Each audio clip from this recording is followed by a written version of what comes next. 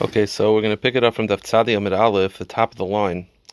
If you remember from yesterday's Daf, Rav Chizda was talking about that if you separate Tamei Truma, the halacha is Tamei Truma for Tahar, meaning you take Tamei food and separate it as Truma. So the halacha is that it's biblically effective, but the Rabbanon were not happy. And instead of the Rabbanon saying that you're Yoitze, you just have to redo it, they were afraid that if they said that, then people wouldn't actually rectify it. So Chazal completely made it back to Tevel. They undid it. It's no longer Truma. Even though it's biblically Truma, they said it's not Truma. And eventually could it be eaten by a non-Kayin. So this is an example of the Rabbanon overriding in Issa Deraisa, because of their motivation, are making it that it's not actually Truma anymore, where they're allowing Israel to eat it. So this is a very rare occurrence. So we're trying to find other examples of the Rabbanon overriding a Deraisa. So Tashima, the Braisa says, top line. Achal truma tameya. If a non-kayan eats tamei trumas, the halacha is mishalem chulin taharim. If you eat truma, you have to pay it back, right? So if you eat tamei truma, then you have to pay back with chulin taharim, with tahar chulin. The Gemara in a little bit is going to wonder why it has to be tahar chulin. When you pay back with chulin, it turns into truma. So the Gemara will wonder why I have to pay back with tahar chulin when I ate tamei truma. L'chora, I should be able to pay back what I ate. But the Gemara says like this: so if you ate tamei truma, you pay back tahar chulin. Then the Gemara says, "Oh, shilim chulin tameim." I'm sorry, mishalim chulin tameim. Shilim chulin tameim. Let's say I ate tamei truma and I pay back tamei chulin, so it becomes tamei truma. So I basically ate tamei truma and I pay back tamei truma. Sumcha says Shemra Meir. Sumcha says the name. B'shoigig tashum tashlumin. If you did it accidentally, it's effective. B'meiz it ain't tashum tashum. But if you did it on purpose, it's not effective, and the kohen has to return the truma. So if you pay back tamei truma, it's not effective. The Chachamim say no. Echad zeh ve'echad zeh tashlum of tashlumin. The Chachamim say whether you did it accidentally or on purpose, it is effective. The Chayzer mishalim chulin taharim, but you have to give a penalty of paying back that amount of chulin. So let's say you ate 20 apples of tamei truma, and then you paid it back with tamei truma. It's effective whether you did it accidentally or on purpose, but you have to give 20 apples, not truma, but just as a penalty. V'avina ba. And the Gemara says we analyze Sumchis Shita that if you did it on purpose, it's not effective. And we said, why is it not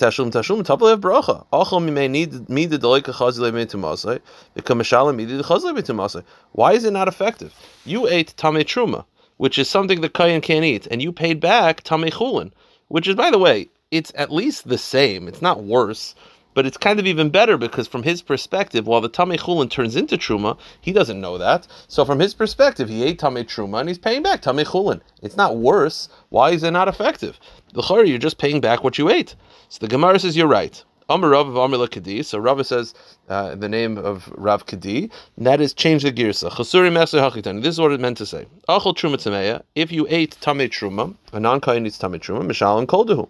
You pay back anything. If you ate Tamei, you could pay back Tamei. Achol Truma Tahira. If you ate Tahar Truma, Mishalin Chulim Tahirin, you should pay back Tahar, because you ate Tahar, you should pay back Tahar. Shilim Chum Tameim. So you ate Tahar, and you paid back Tamei. So then, Sumchasayim Shemra Meir, B'shagit Hashum Tashum, if you did it accidentally, it's effective. B'meizei Tashum Tashum, if you did it on purpose, it's not effective, and you have to return the Truma. The kohen has to give back to you. The Chum say, no, the Chum say, in either case, whether you did it accidentally or on purpose, it is effective, but you have to give a penalty. So the point is like this: you ate Tahar Truma and you pay back Tamei Truma. So the halacha is, according to Sumchis, if you did it on purpose, it's not effective, and he has to return it. Now, what does this have to do with our sugya? So the Gemara says like this: Hahacha, in this case, the Midaraisa Tashlumim Aliyah, right? We said yesterday in the name of Rav Eloi that if you separate Tamei Truma biblically, it's effective. Which means if I ate Tamei Truma and I ate Truma and I pay back Tamei Truma, it's biblically effective. So it's biblically Truma. So it's biblically a payment. So that Kayin, so really, it's the Kayin's money. And if the Kayin were to then use that money, Mekadesh bu Kayin Isha, if that Kayin were to use that money to Mekadesh a woman, it would be Tavsila Kedushin. It would actually be effective. And it would be his wife. Yet, the Rabbanan say, the Rabbanan say no. Meaning, biblically, it's Truma, and biblically, it's the Kayins. But what do Chazal say? It's not Truma, we're overriding that. Not only is it not Truma, he has to return it. And therefore, if he were to use that money to mekadesh an isha, even though she's biblically married, we'll say she's not married. Isn't that an example of the Rabbanan overriding a deraisa? Because deraisa, it belongs to the Kayin. And if he were to use the Mekadesh and Isha, it would be biblically effective, but Chazal say it's not. So that's an example of the Rabbanan overriding a deraisa. So this backs up Rav Chizda that the Rabbanan have the power to override a deraisa. The Tozi Hishanim, by the way, asks, why do you have to go on to this whole Kechatimsa that you use the money to Mekadesh and Isha? Just say Stam. It's biblically Truma, and we're saying it's not Truma and returning it to a Yisrael, and the Yisrael is allowed to eat it. So that itself is Rabbanan overriding the deraisa. He says they could have said that, but it's very similar to the Gemara we had before, so he wanted to have a slightly different version. So the Gemara says, so this is an example. Because it says it's biblically truma, it's biblically belonging to the Kohen, but we're now making the Kohen return it. Isn't that an example of the Rabbanan overriding the deraisa? The Gemara says no. The Gemara says, really, when Sumcha said that it's not effective, it doesn't actually mean that the Kohen has to return it. Rather, Rameir said, when Sumcha said that it's not effective, he didn't mean that you have to return it. Rather, it's effective, you have to give a penalty. So when we said that it's not considered effective, it doesn't mean it's actually not effective. It just means that you have to that it's considered truma. You have to give a penalty. Meaning, so what the Rabbanan said is now actually what Sumcha said. So the Rabbanan said it's effective whether it's shogeg or mezid, you just have to give a penalty. So when Sumcha said it's not effective, he just means it's effective, you just have to give a penalty. So Sumcha's now is Rameir. Sumcha's now the Rabbanan. Sumcha's side and Rabbanan. They both are saying the same thing, which is that it's effective, you have to give a penalty. So what's the difference between the two? So the Gemara says, Amar Rav Acha, Breder Ravika, Kansu shogeg got to mezid. You're right.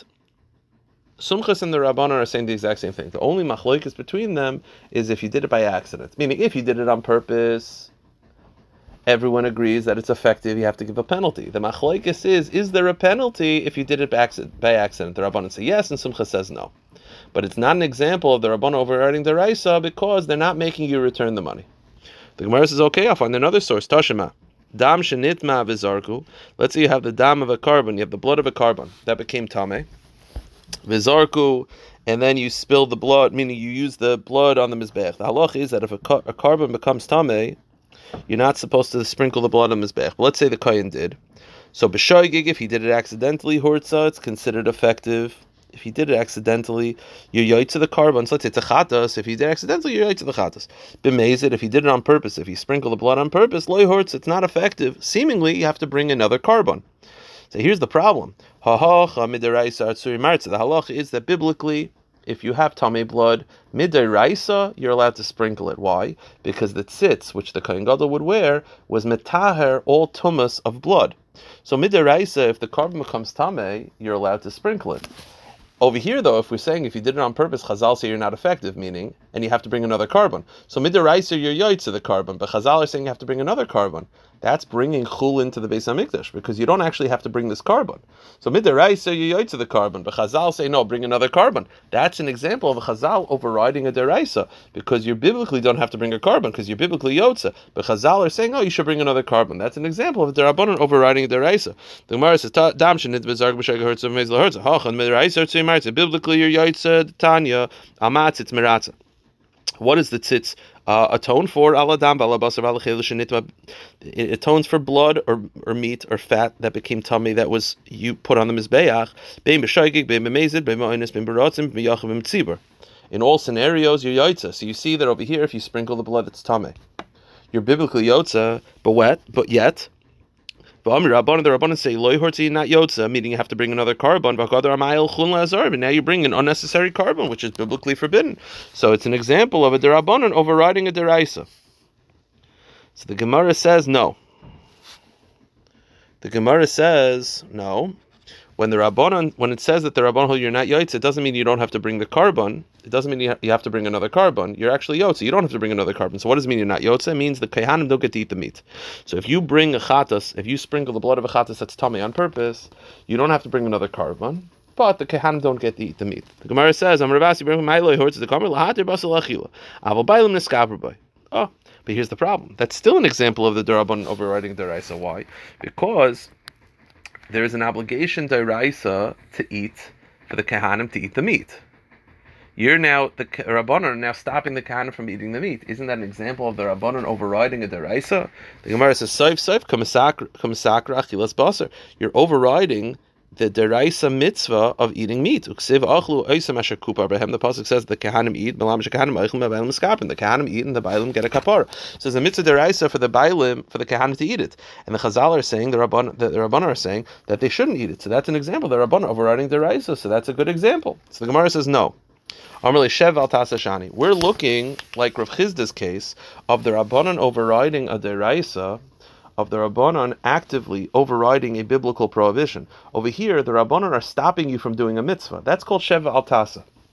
The Rabbanan are not making you do something wrong. They're just telling you not to eat from the carbon. So it's Sheva al Tasa.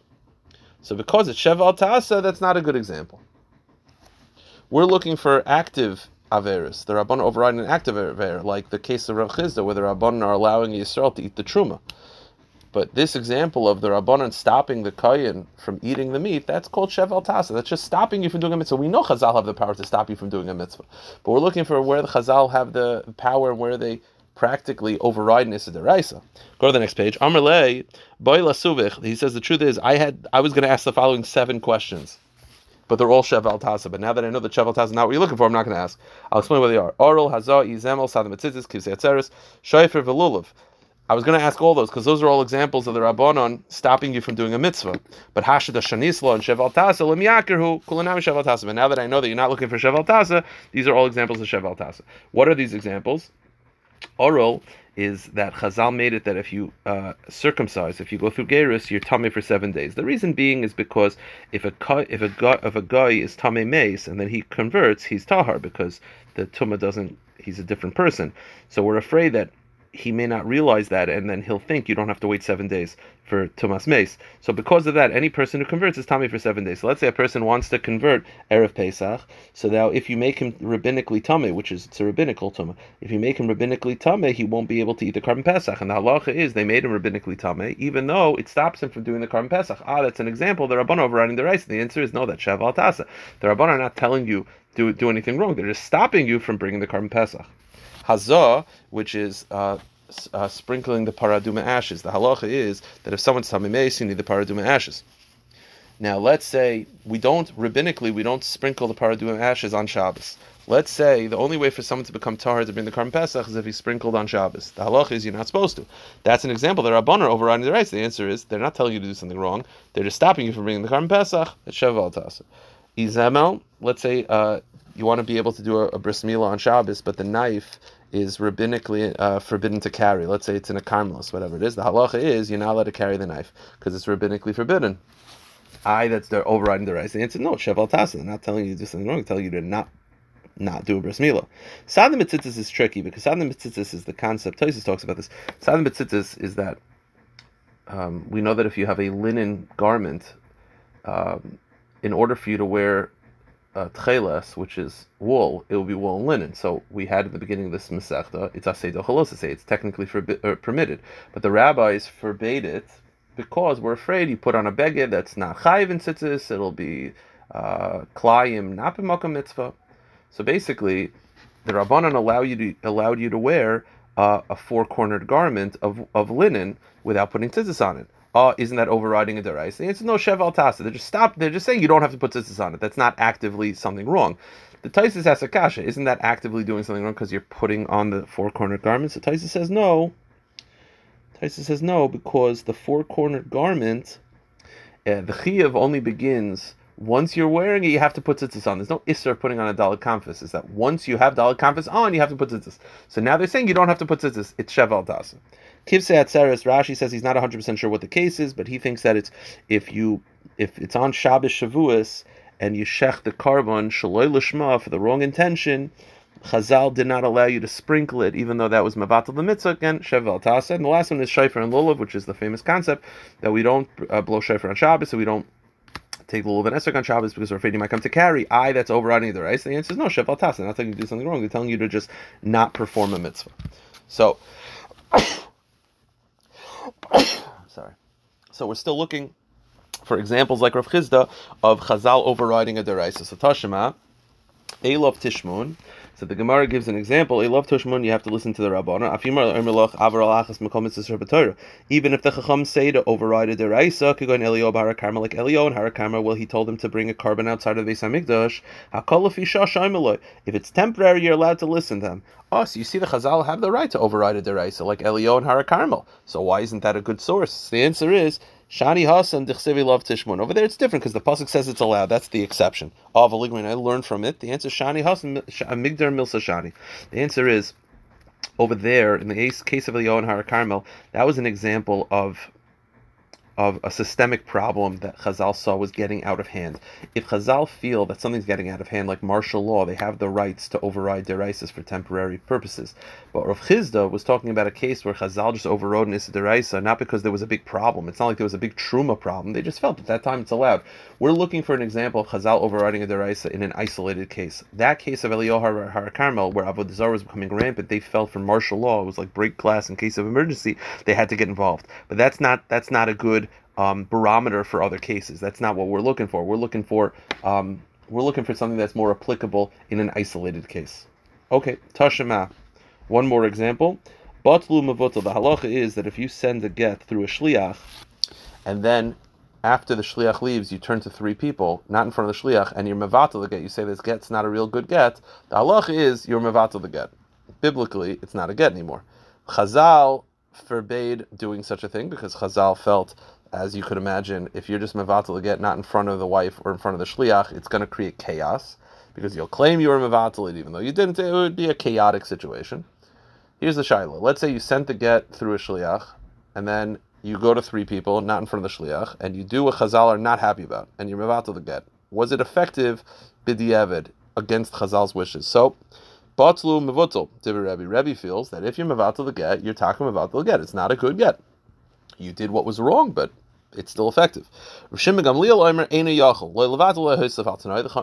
says no. If you're mevatel the get, even though deraisa, it's a good bittul, meaning deraisa, it's not an effective get. Chazal said she's still divorced. Why? Because makayich bezin yafa. Because Chazal have to have power, and if Chazal say you're not allowed to do it, then they stood up and they said you're not. Even if you did, it's not effective. Oh, isn't this an example of the Rabbanan overriding deraisa? Because over here, midiraisa, this get is not a good get, meaning she's still married. But Chazal said she's considered divorced. They're allowing her to go free. That's an example of the Rabbanan overriding deraisa. Ha'achan midiraisa batel get. Over here, biblically, it's not an effective get. But Chazal are overriding this and allowing her to be single. So you see, that's an example. The Rabbanan overriding a deraisa.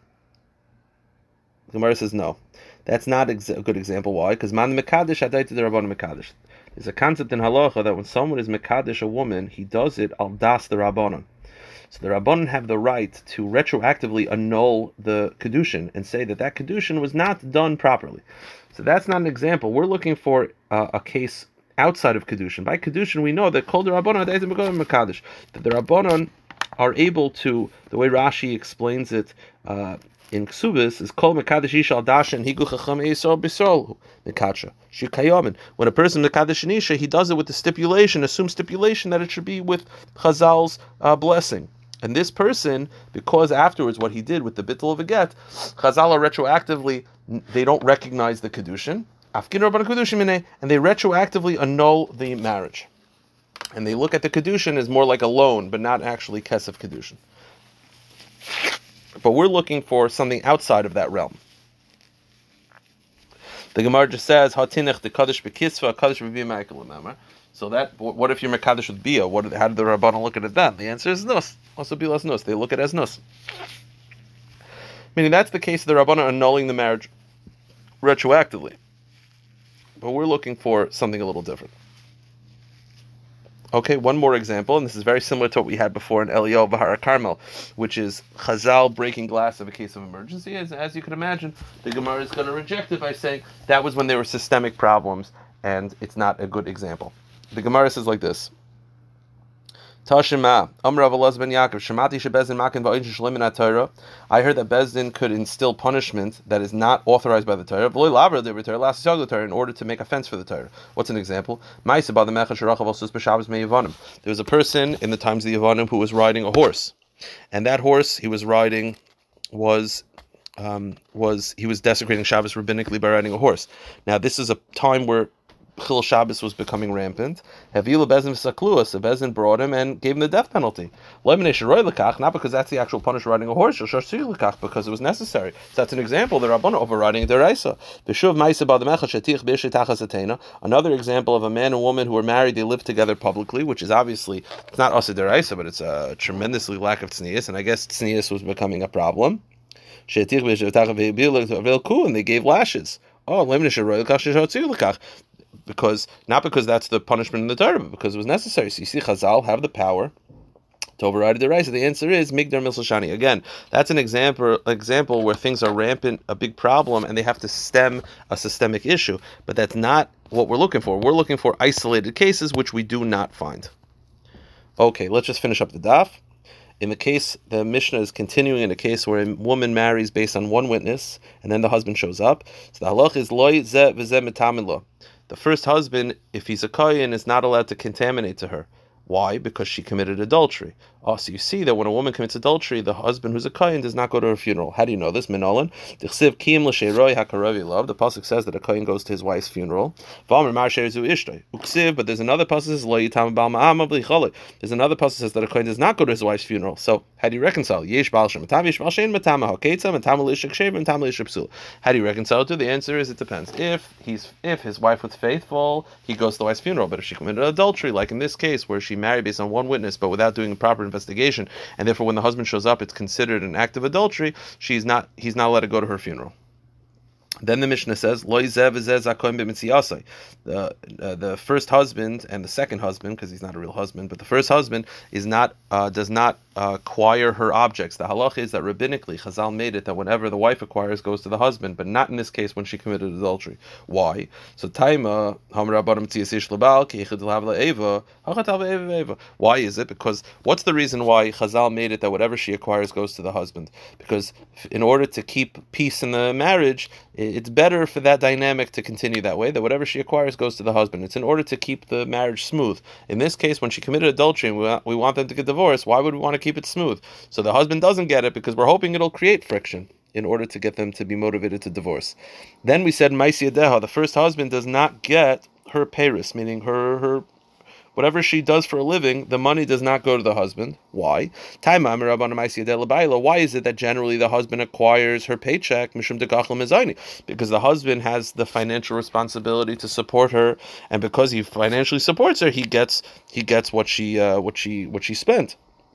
He gets her paycheck. But in this case, when she commits adultery, he doesn't have to support her financially. So it makes sense that he's not going to get her maisa adeha. The last halacha is that the husband is, once she commits adultery, is not allowed to annul her vows. So why? What's the reason? He says, because what's the reason that a husband annuls her vows? Because in order to keep the marriage smooth, he has to be able to annul her vows. Why? What if she made a vow that she's never going to shower again? That would affect their marriage. In order to keep the marriage going properly, we allow him to annul her vows. But in this case, when they committed adultery and they want the marriage to end anyway, he's not allowed to annul her vows. What's worst case scenario? She makes a vow that'll cause the marriage to be friction. We want it to be friction. Therefore, he's not allowed to annul her vows anymore.